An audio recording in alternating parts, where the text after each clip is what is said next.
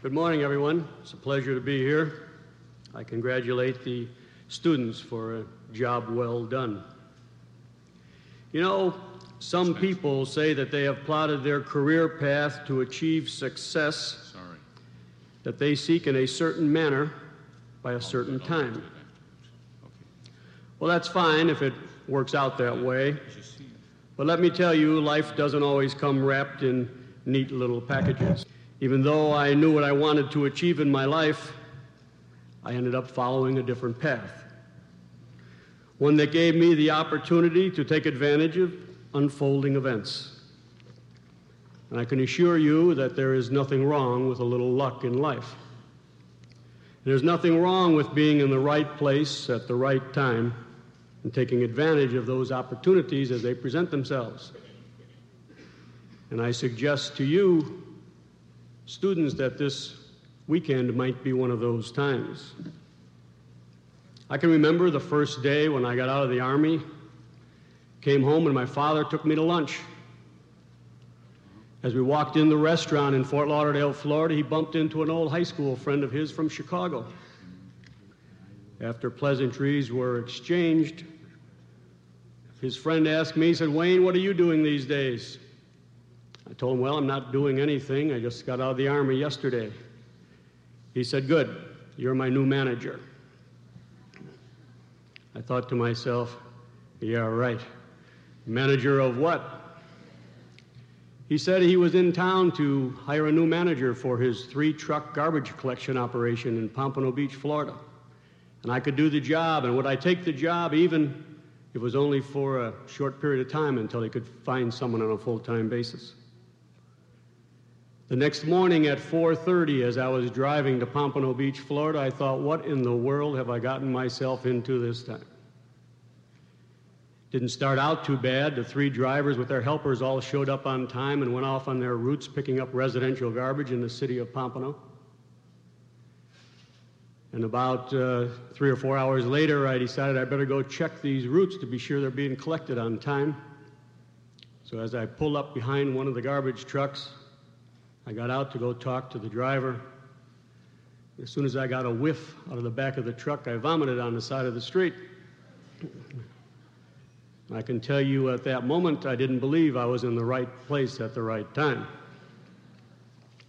But it turns out that I was. And 1 year later, I bought a small garbage collection business, 1 truck in Fort Lauderdale, drove the truck myself. And fortunately, since that time, I've been in the right place at the right time most of my professional life. And the opportunities which presented themselves have helped us reach higher and higher goals. Not because I was a smarter person, but because we followed the old adage, if you want to accomplish twice as much, you need to work twice as hard. I started out with a 1-truck garbage company in 1962. And believe me, it took a great deal of faith to believe that there was an interesting world for me in the world of business.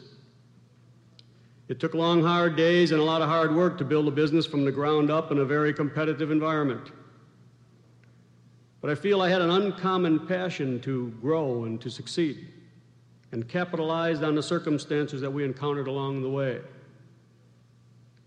9 years later, as my company in South Florida added trucks and personnel and rapidly grew, I merged my company with a company my cousin operated in Chicago. Together we founded Waste Management and took it public in 1971. We had a 3-year plan.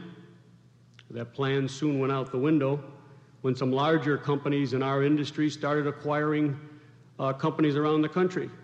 They were acquiring companies that we wanted to acquire.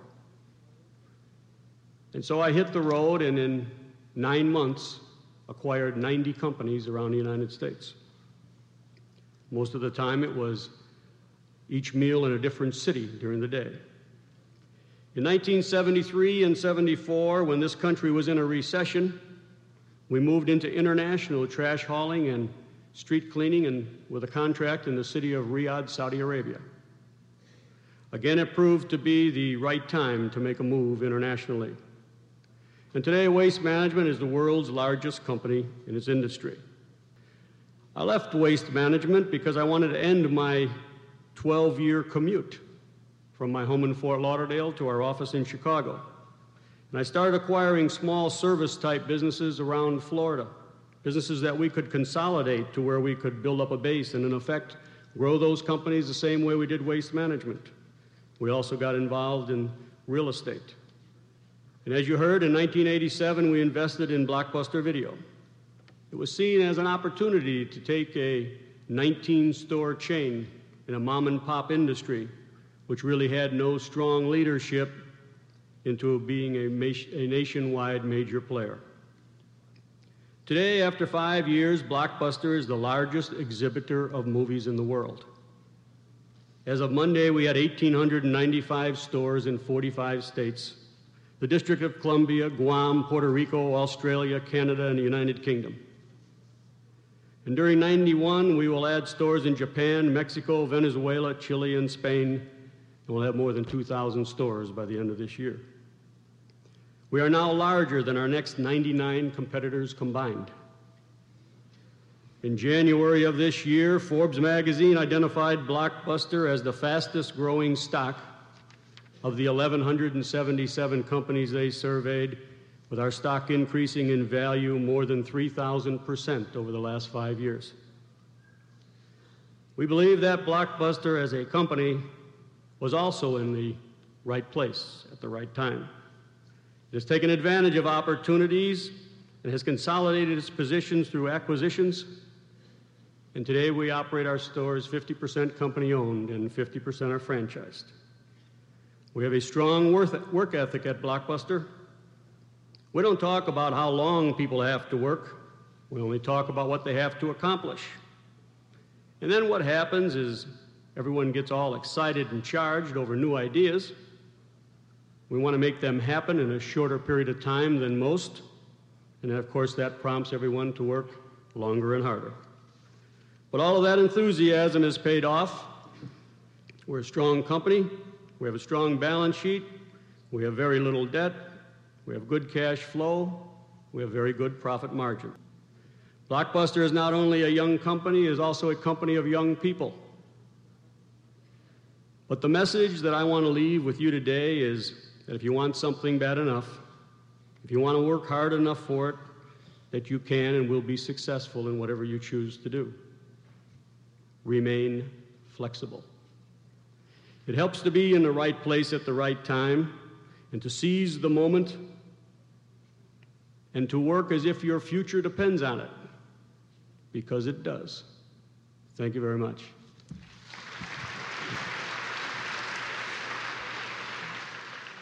I read recently that some big cable companies like TCI are pushing 200-channel systems for the future that will allow patrons to custom order movies through the cable box. Do you feel like this will be a threat to your growing video store chain? I don't think you're the only one that read that story, because right after that our stock fell about 4 or 5 points. Pay-per-view is in about 16.5 million homes right now, and last year from those 16.5 million homes it brought in about $100 million compared to our industry's $11 billion. By the year 2000, the home video industry is estimated to be a $21.7 billion industry, and pay-per-view, with this 150 to 200 channels coming online towards the late 90s, is estimated to be approximately $2 billion.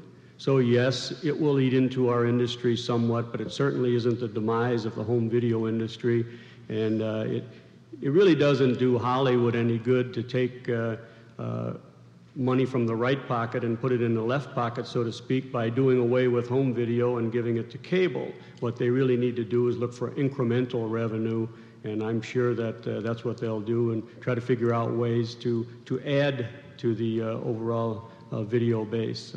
So we're pretty confident that in the year 2000, industry should be around $20 billion, and right now we're saying that we'll have 20% market share by 1995, and hoping to have 25% market share by the year 2000.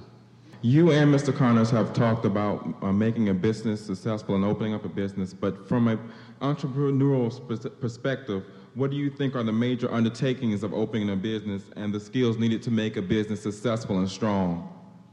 Well, I think you've heard it said 100 times through your life. Really, it's people. You come across a good concept, but in order to roll it out, you need to have to bring the good people on board and give them the authority to make it work. Now, there's a fine line after that point as to when you delegate authority to those people.